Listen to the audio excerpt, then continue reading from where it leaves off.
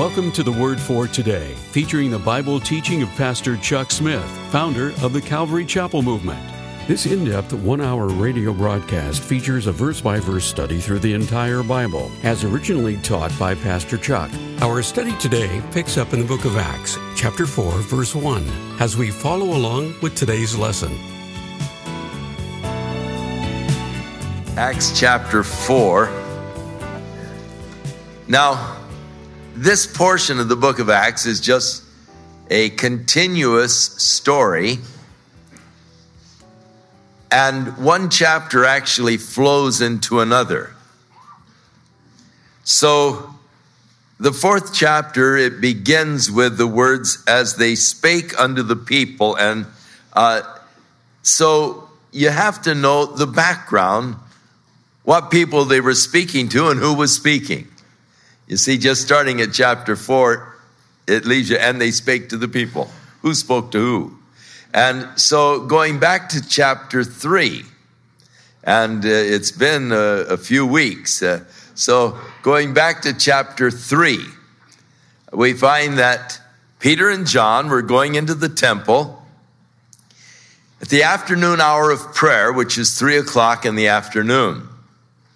As they were entering through what was known as the beautiful gate of the temple, there was a man there who regularly had his post there. He was a beggar, he was lame, and he sought alms from Peter and John. So Peter said, "Look at us," and he turned, no doubt holding out his hand, expecting to get a shekel.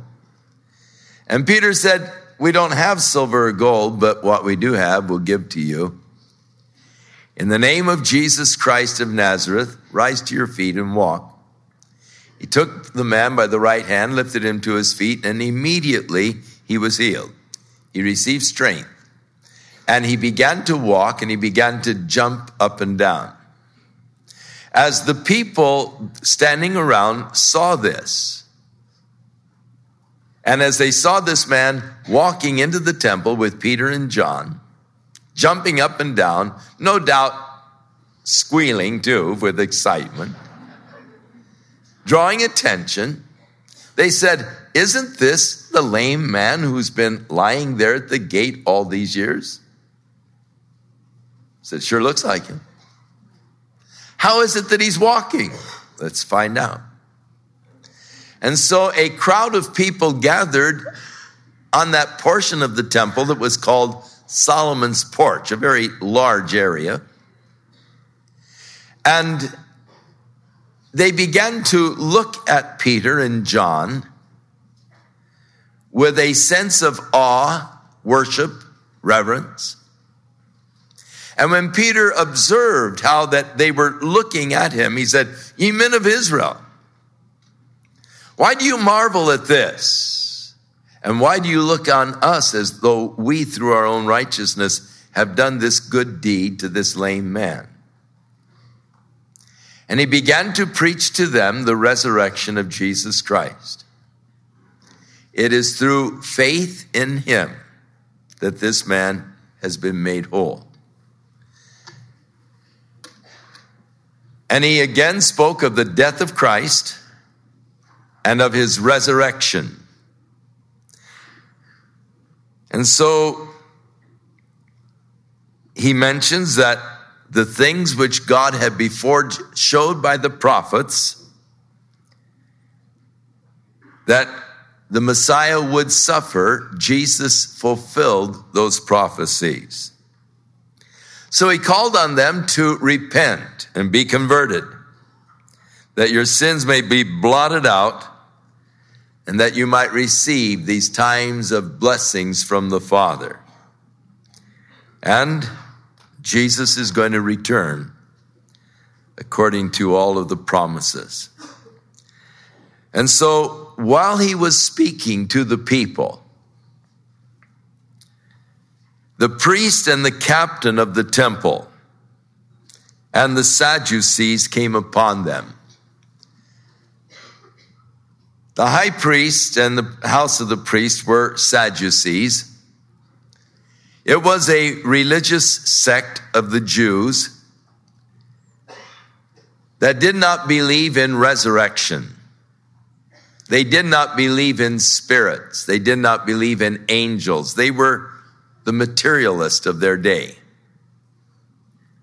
There was a constant religious argument going on between the sect of the Pharisees and the sect of the Sadducees. But the Sadducees, being materialists, didn't believe in life after death, didn't believe in resurrection. This life is all you get. And so they went for all they could get. The house of Caiaphas, the high priest, had little booths set up in the outer courts of the temple where they sold certified sacrifices, approved sacrifices. They had tables where they would exchange the people's Roman coinage for the temple shekel that they might give to God. But it was a tidy little business. They were raking a huge profit and had become extremely rich. But their main thing was there is no resurrection. There is no spirit. There are no angels. And when Peter and John were preaching the resurrection and more or less proving through the miracle of this man who was lame, now walking, used that as the platform for sharing the fact that Jesus was risen from the dead, they came upon them and they were grieved, upset that they taught the people and preached through Jesus the resurrection from the dead. Really angry over this. And so they arrested them and put them in prison until the next day because it was now eventide. So these events happened between 3 o'clock in the afternoon and the evening. The miracle, the preaching of Peter, and now the arrest of Peter and John and the lame man. Howbeit, many of those which heard the word believed. The number of men was about 5,000. Interesting, in those days when they took a census, they only counted men. Women didn't count. So they would never count women. So there are about 5,000 men. Notice when Jesus fed the multitude, it only told you the number of men that were fed. They just didn't count women. And it came to pass on the next day or in the morning that the rulers and the elders and the scribes, now they got everybody. This includes the Pharisees also. This is the whole religious council, the Sanhedrin, the rulers, the elders, the scribes, along with Annas, the high priest, and Caiaphas, and John and Alexander. Just who John and Alexander were, we don't know. And as many as were of the family of the high priest, they were gathered together at this tribunal there in Jerusalem. And when they had set Peter and John and the lame man in the midst of them, they asked, "By what power or by what name have you done this?" Deuteronomy chapter 13 speaks about if a prophet or a dreamer of dreams comes and if he says something that comes to pass, or if he works a wonder among you, if that prophet or dreamer of dreams leads you to worship any other god, he's to be put to death. This question was designed for self-incrimination, that they might be able to pronounce upon them a sentence of death. By what name? By what power have you done this? Then Peter, filled with the Holy Ghost. Now, in our last lesson in Acts chapter 3, we were looking at the traits and characteristics of the men that God used. And the purpose being that all of us desire to be used of God. We realize that we have only one life. It'll soon be past. Only what we do for Christ is going to last. So we want to serve God. We want to do something lasting and worthwhile for God. And so we were looking at the characteristics of the men that God used. We saw that they were men of prayer. We saw that they were men of faith. We saw that they were men of the word. And now we see another characteristic. They are men who are filled with the Holy Spirit. Then Peter filled with the Holy Spirit. Jesus said to his disciples, "You will receive power when the Holy Spirit comes upon you. You will be witnesses unto me, both in Jerusalem, Judea, Samaria, to the uttermost parts of the earth." Power of the Holy Spirit upon them. They are now going to bear witness of Jesus Christ, just as Jesus said. Now, this isn't natural for Peter. This assembly of the high muckety-mucks of the religious world intimidated Peter before he was filled with the Holy Spirit. It was outside of this council of men, when Jesus was being tried by them, that Peter denied his Lord 3 times. So intimidated was he by these religious leaders. Now he's not standing outside. He's standing in the middle of them. And his life is on the line. And they've asked the question, by what power? By what name did you make this man walk? So Peter, filled with the Holy Spirit. What a difference the filling of the Holy Spirit makes in our lives. Transforms us, empowers us. And he said unto them, "You rulers of the people, elders of Israel, if we this day be examined of the good deed done to this lame man, by what means he is made whole." And in that, Peter is just sort of showing how ridiculous it is to arrest us just because a lame man is able to walk. I mean, that's pretty lame.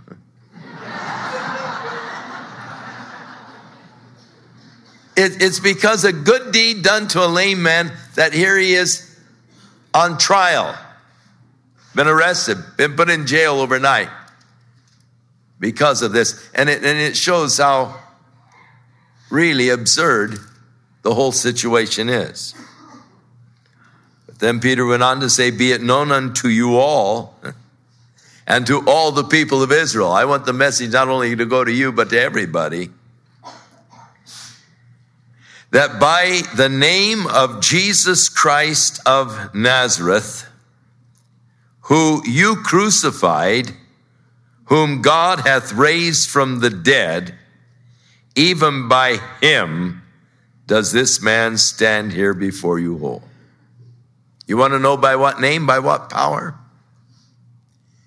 It is by the name of Jesus Christ of Nazareth, whom you crucified, whom God raised from the dead. Again, as we pointed out earlier, as we've been coming through Acts, the resurrection of Jesus Christ was the central message of the early church. Every time they preached, the subject was the resurrection of Jesus Christ from the dead. The fact that Jesus is alive. probably it would be well to have little open tombs that we used for necklaces rather than crosses. He's risen. That's the message of the church. Yes, he was crucified, but he is risen. The message of the risen Lord. Even by him does this man stand here before you whole. And referring to Jesus, he goes back to the psalm. This, he said, is the stone which was set at naught of you builders. They were the religious leaders. They were the builders of the religious community, which is become the head of the corner. And neither is there salvation in any other, for there is none other name under heaven given among men whereby we must be saved. The exclusive claims concerning Jesus Christ. It is only by him that we can be saved. Jesus said, I am the way, the truth, and the life. No man cometh to the Father but by me. Jesus said, I am the door to the sheepfold. Anyone who tries to come in any other way is as a thief and a robber. And so Peter is saying, neither is there salvation in any other, for there is no other name under heaven given to man whereby we must be saved. In quoting Psalm 118 and recognizing that it was a reference to Jesus, it is then interesting to go back and to read the context of this prophecy concerning the Messiah in Psalm 118.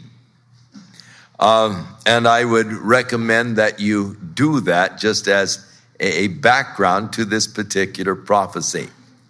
There is a story, an interesting story, concerning the building of Solomon's temple.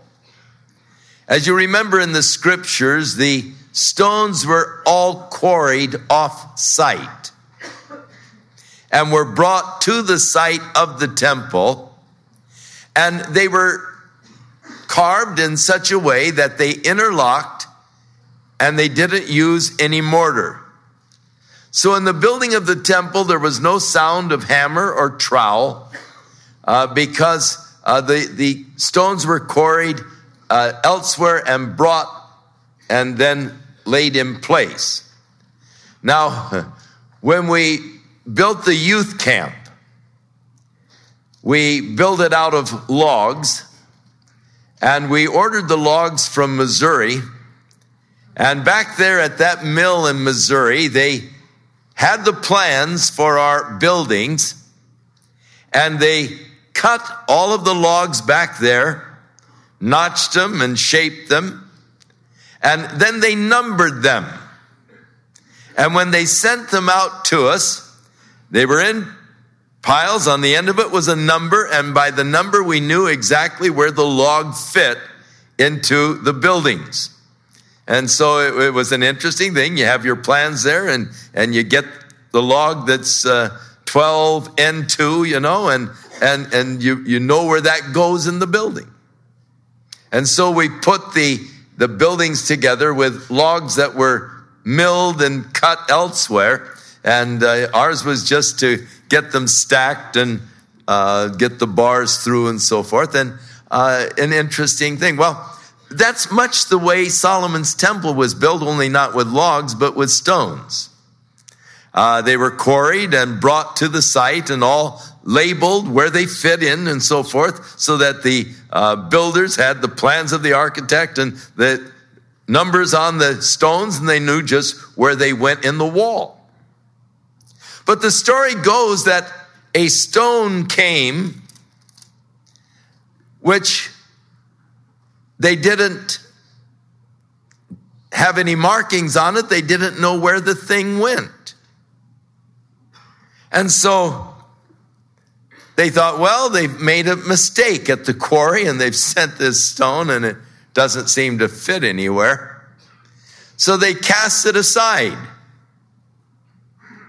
And over the time, the years of the building of the temple, the weeds grew up and all, covered the stone. So that when the temple was complete, all they needed was the chief cornerstone.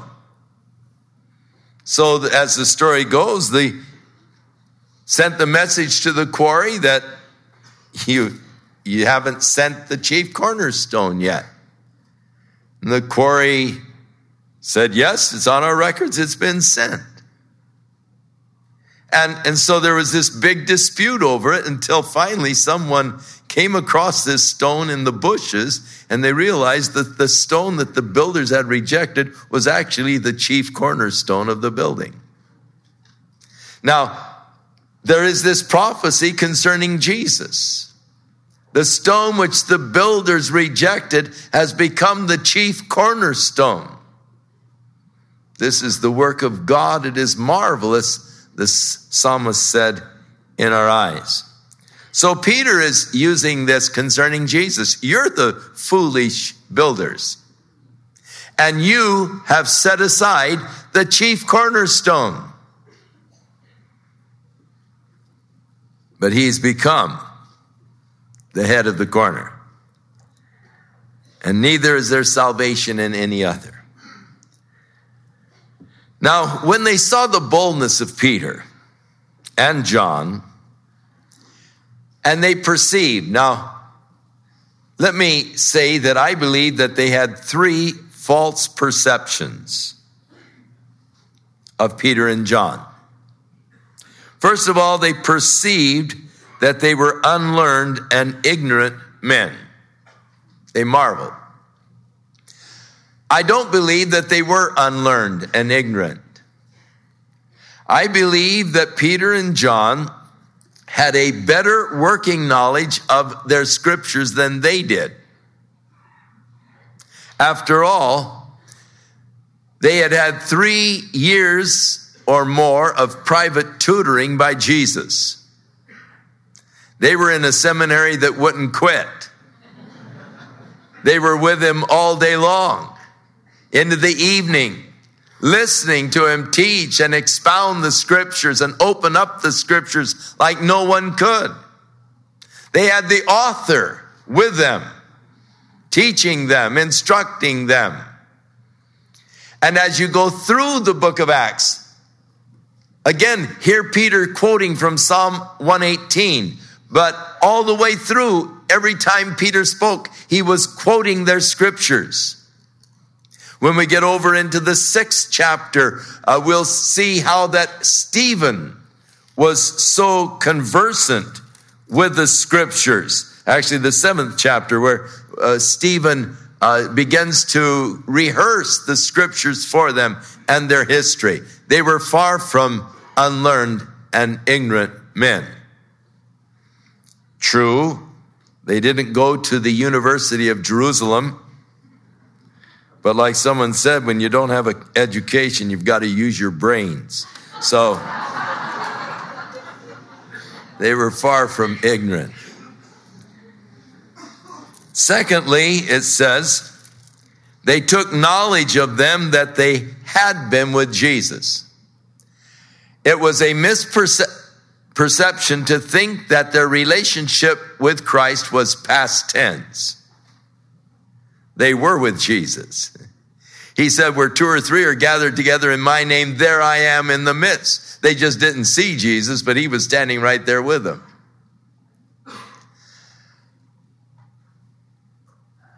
I wonder if the world takes knowledge of the fact that you've been with Jesus. How wonderful it is to be with Jesus. But it wasn't past tense, it was a present experience. They were with Jesus. Now they had a dilemma because they were beholding the man which was healed standing with them, and so they couldn't say anything against it. I mean, how can you say anything against it? He's standing there. You can't say, well, he's still lame. He's standing there. So they could say nothing against it. I think that probably one of the greatest needs in the church is the witness of lame men who are standing whole.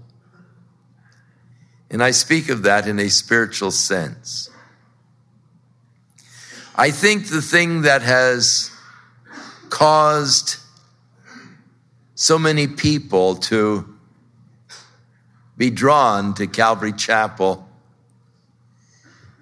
is that God has made so many lame people whole. People whose lives were so totally messed up. People whom the world had written off. But to see them now whole, see them out ministering, seeing them pastoring some of the largest churches in the United States, hard to say anything against it. When you have a child who had destroyed his life in drugs, really spaced out, when the psychiatrists say there's no hope, they'll never be sane, you might as well just forget that he's your son. And when you sit in the congregation and you see him ministering to thousands of people, what can you say against it? You can't say anything. You just have to rejoice what God has done. I received the most precious letter from Mike McIntosh's mother of rejoicing of what God did in Mike's life here at Calvary Chapel, the transformation and all, and her thanking us for the part that we had in seeing Mike healed and transformed.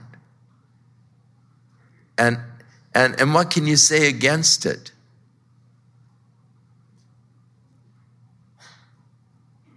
So when they had commanded them to go aside out of the council, they had a conference among themselves, and they spoke of their dilemma. What are we going to do with these men? For a notable miracle has been done by them. Everybody in Jerusalem knows about it. We can't deny it. But that it spread no further among the people, let's sternly threaten them that they speak henceforth no more in this name. So that's the third mistake that they made, thinking that they could quiet them by a strong warning and rebuke. You can't quiet men who are filled with the Spirit and walking with Jesus Christ. There's no way to silence them. And to think that they could silence them with threats, they were making a big mistake. They did not perceive the truth about these men. So they called them in, and they commanded them not to speak at all nor teach in the name of Jesus. But Peter and John answered and said unto them, whether it is right in the sight of God to hearken to you more than to God, judge ye. For we cannot but speak the things which we have seen and heard. In other words, they say we don't have any intention of obeying your command. You cannot silence us with your threat. We must listen to God. Now, in a sense, this was civil disobedience, because they felt that the laws of God were superior to the laws of men. You've told us not to speak. God has told us to speak. Now, whether it's right for us to listen to you or listen to God, you might have your own judgment, but as for us, we have no intention of listening to you more than to God. We cannot but speak the things which we have seen and heard. We can't be quiet about this. You remember the prophet Jeremiah God told him to go down and speak. And the people became angry and incensed, and he was arrested, thrown into the dungeon. And he was discouraged and upset. Here I am obeying God, and look what happened to me. Down in this miserable dungeon. It's cold, it's damp, it's dark, I hate it. That's the last time I'm speaking for God. That's the way he allows his servants to be treated. Forget it. I'm not going to speak anymore in his name. But then Jeremiah said his word was like fire in my bones, and I became weary of trying to hold back. Now that's basically, it's in our bones, man. We got to. We cannot but speak the things which we have seen and heard.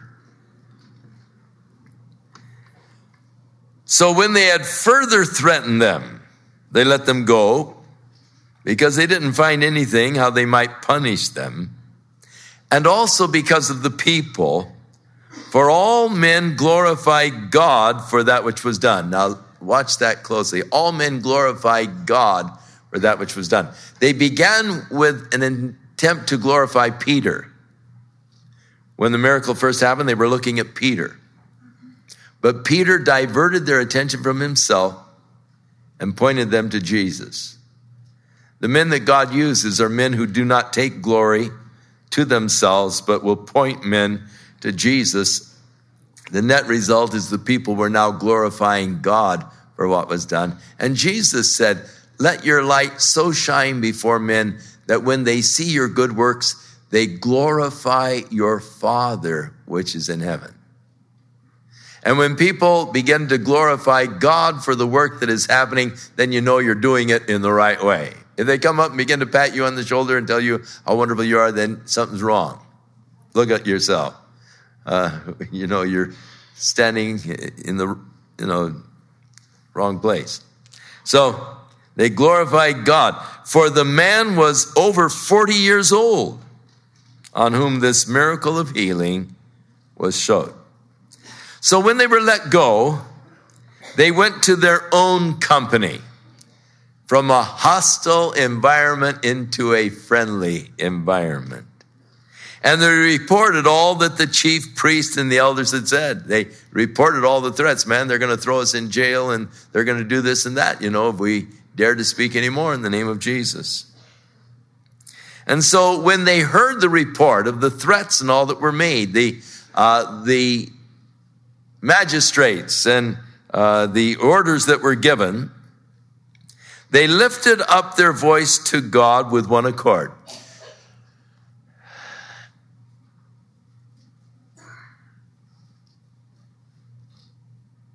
I think that here again we have an important key in our struggle with the worldly powers that oftentimes are antagonistic towards righteous causes. It didn't say that they all got together and painted signs and went down and protested in front of the temple. But they went to God. They took it to prayer. And I think that when we see injustices in our world, that we can actually do much more through prayer than we can through public kind of demonstrations. So I am not really one to picket, to carry signs. If you want to get together and pray about it, hey, I'm here, I'm ready. But I hesitate towards some of the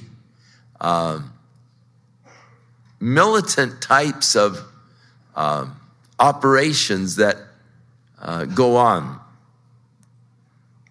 Much better that we just pray. They prayed. It was definitely wrong that the threats that were made to them, they were definitely wrong. So they're praying about it. And their prayer, I think, is a great model for prayer.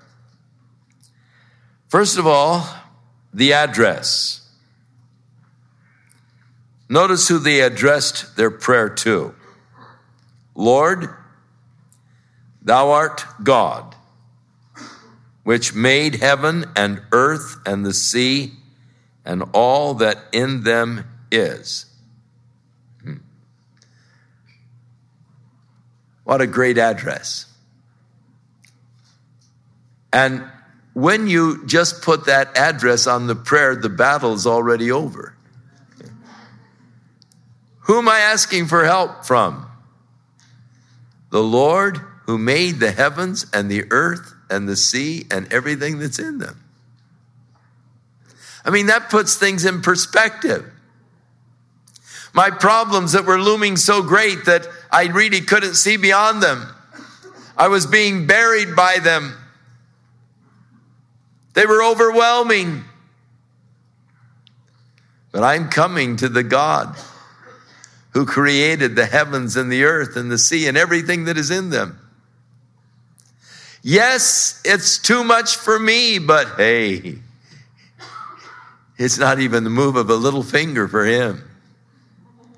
And so you begin to get the things in perspective when you realize the one that we are calling upon for aid. When Jeremiah was discouraged because it seemed overwhelming, he said, Jeremiah, I am God.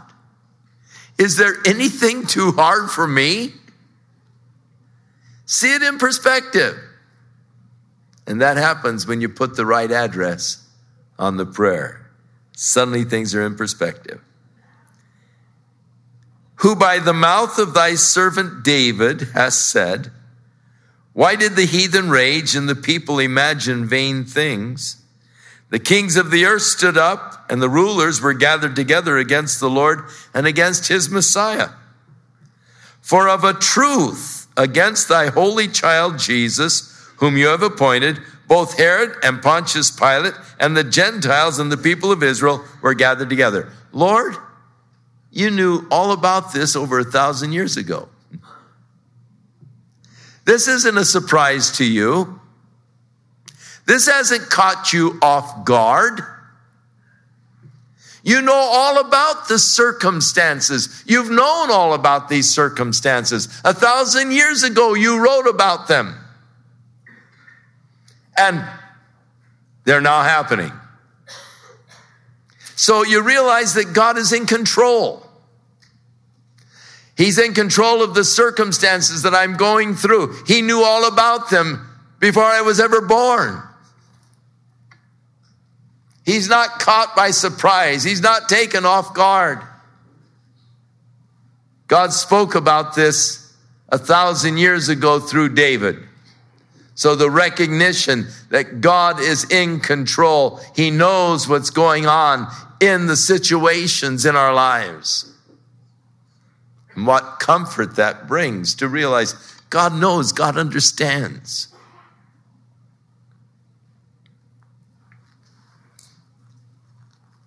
And so they were gathered together to do whatsoever thy hand and counsel determined before to be done.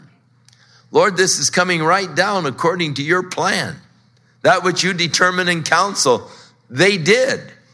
They gathered together against your Messiah, just like you said they would. These men had that awareness of God's sovereignty, and that they did not look at the cross as some out of control experience, but as something that God had ordained and had determined and planned. And now, Lord, interesting, you see, they didn't just rush in with their petition. They took time, first of all, to worship. I think that prayer should always begin with worship, just a time of quietness before the Lord, recognizing the greatness of God, the one that we're coming to for help and for aid. And to realize God's got it all in control. He knows what's going on. And that just gives me the strength. And then to bring God the petition. Now, Lord, behold their threatenings, and grant unto thy servants that with all boldness they may speak your word. Lord, help us to do the things that they threaten us not to do. Give us the boldness, Lord, in the face of these threats, to speak thy word. By stretching forth your hand to heal. Continue, Lord, to give evidence to the word. Stretch forth your hand and heal.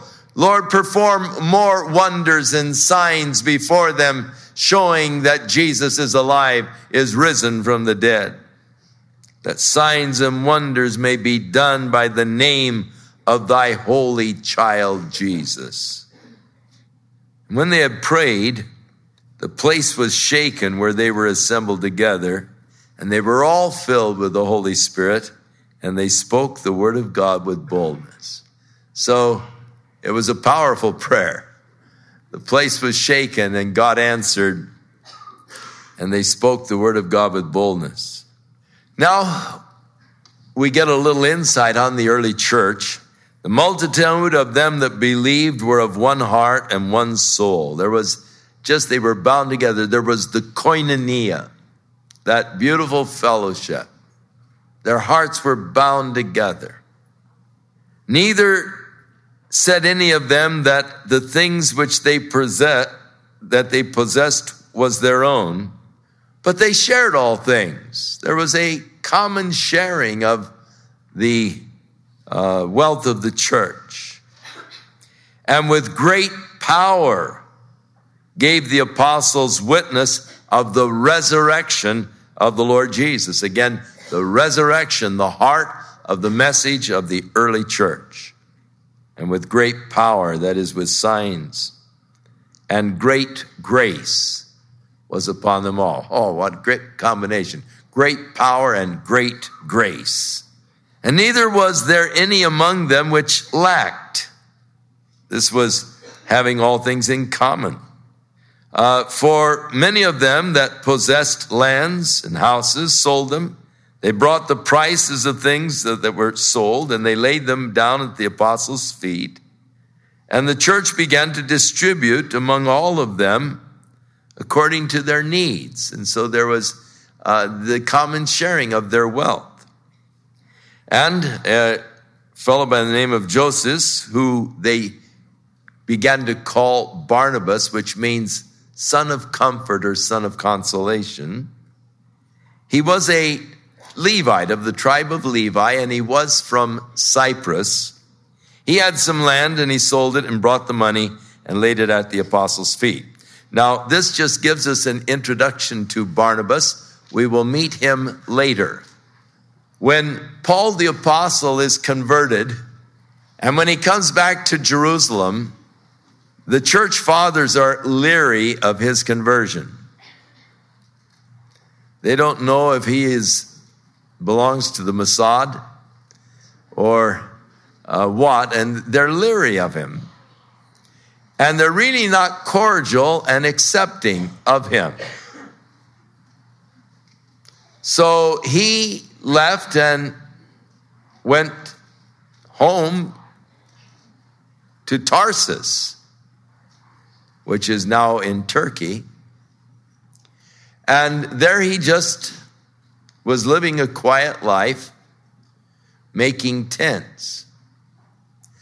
But when a Gentile church began to develop in Antioch, Barnabas realized that Saul would be a great one to minister to these Gentiles because he had a good understanding of the Gentile culture, having grown up in Antioch, having grown up in Tarsus. So he went to Tarsus to find Paul, and he brought him back to help minister to the church in Antioch. And then later, when the Holy Spirit spoke to those in the church in Antioch and said, separate Paul and Barnabas for the ministry where I've called them, they fasted and prayed, and then they laid hands on Paul and Barnabas, and the Spirit sent them forth. And they went first of all to Cyprus, the first missionary journey. The first stop was Cyprus, which was not foreign at all to Barnabas, because that's where he came from, the island of Cyprus. So that's the first stop on their missionary journey. Then they went over to the area that was familiar to Paul, over into the area which is present-day Turkey, in that first missionary journey. So this just gives us a brief introduction to Barnabas. He well named by the disciples, son of consolation, because he was bringing parties together. He was being used to bring Paul to the apostles in Jerusalem and to breach that fear that had caused them to separate themselves from Paul. It is interesting that later on, Paul and Barnabas had their differences. And as we move further into the book of Acts, we'll look at the differences that came between this son of consolation, who was always putting people together, and Paul, who became separated over the dissension that rose between them.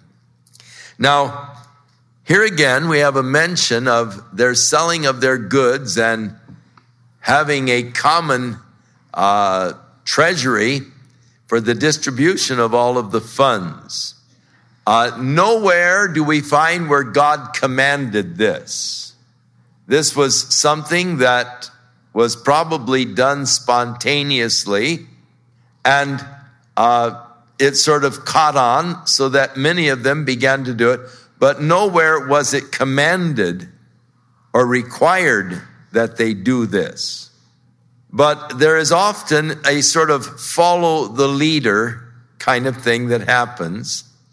And it is quite possible that it was just people being caught up in the emotion of things, did this out of emotion rather than directed by the Spirit in doing it. Because, as I said, these chapters are really connected. As we move into the next chapter, we find that some problems developed as the result of this practice. And later on, further problems will develop. One of the first church councils had to deal with the problem of the distribution of the church's welfare program. And later on, they were broke and in terrible financial straits. Communism just doesn't work. And this was an experiment, and with the right motives and all, but still it just didn't work. And like the present day communism in Russia, they ran into financial woes in their endeavor for this experiment. You see, you got to keep getting new ones in. And it's sort of a Ponzi or pyramid kind of a scheme. And when you run out at the base, man, it's all over. So that Paul ended up going to the Gentile churches to collect offerings for the poor brethren in Jerusalem. So we'll look at this more fully next week as we see the problems that began to develop in the church over this early attempt at communal living. Let's turn now in our Bibles to Acts chapter 5 as we continue our journey through the Bible. Now, we saw that in the early church, there was tremendous enthusiasm, and sometimes enthusiasm can get misdirected. Paul said, I testify concerning the Jews that they have a zeal for God, but not according to knowledge. It's good to be zealously affected in a good thing. And in the early church, because of their excitement and their zeal, and because they were expecting the Lord to return at any time, they, as they would come into the fellowship, would sell everything, bring the money and lay it at the apostles' feet. And so there was sort of a community that was formed so that everyone received then from the church according to their needs. And it was a form of communism that they sought to practice in the early church. There is no indication that God directed it. It would seem that it was something that just grew out of the enthusiasm because of how God was working and the mighty things that were being done. Everyone was excited, and it was not something that was required. It was something that was just freely done by the people in their zeal and excitement for God. And as I said, possibly because they were expecting the Lord to return any time. We're not going to need it anyhow, and so, let's just pool everything. But there were problems that developed from this. And in chapter 5, we come now across the first problem. In the 4th chapter, the end of the chapter, it tells how that no one lacked anything. For those that possess lands or houses, they sold them and they brought the prices, the things that were sold, laid them at the apostles' feet, and distribution was made to every man according to his need. And then it tells us about Barnabas, how he sold his land and brought the money in.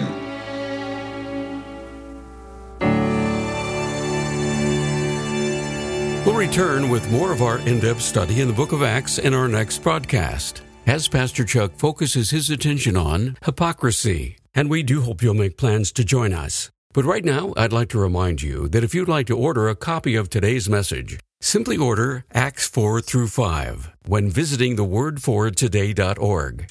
And while you're there, we encourage you to browse the many additional biblical resources by Pastor Chuck. You can also subscribe to the Word for Today podcast or sign up for our email subscription. Once again, all this can be found at thewordfortoday.org. If you'd like to call, our toll-free number is 1-800-272-WORD, and our office hours are Monday through Friday, 8 a.m. to 5 p.m. Pacific Time. Again, that's 1-800-272-9673. If you prefer to write, our mailing address is The Word for Today, P.O. Box 8000, Costa Mesa, California, 92628. And now, on behalf of the Word for Today, we'd like to thank all of you who share in supporting this ministry with your prayers and financial support. And be sure and join us again next time as Pastor Chuck continues his verse-by-verse study through the Bible. That's right here on the next edition of the Word for Today. And now, once again, here's Pastor Chuck.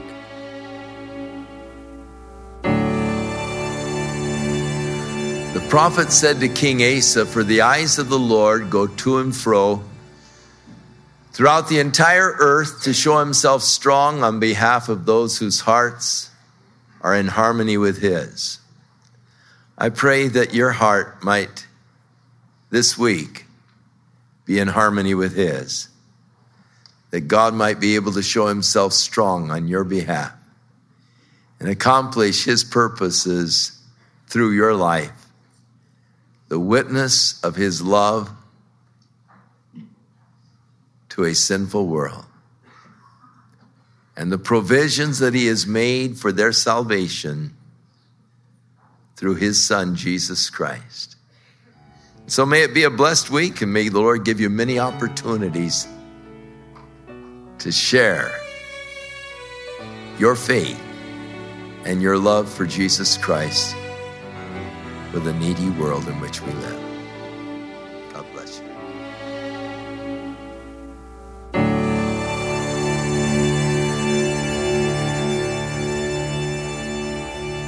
This program has been sponsored by Calvary Chapel of Costa Mesa, California. Gather the kids together because the Word for Today would like to present a kids' book by Pastor Chuck called The Story of the Resurrection of Jesus. Each book contains an audio CD of Pastor Chuck reading this story, featuring the voice talents of Skip Heidsieck. But I will come back again on the third day. Greg Laurie. It's Jesus! Hi, Peter.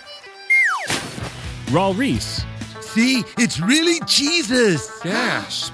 Cheryl Broderson, The stone was rolled away. The tomb is empty. and so many more.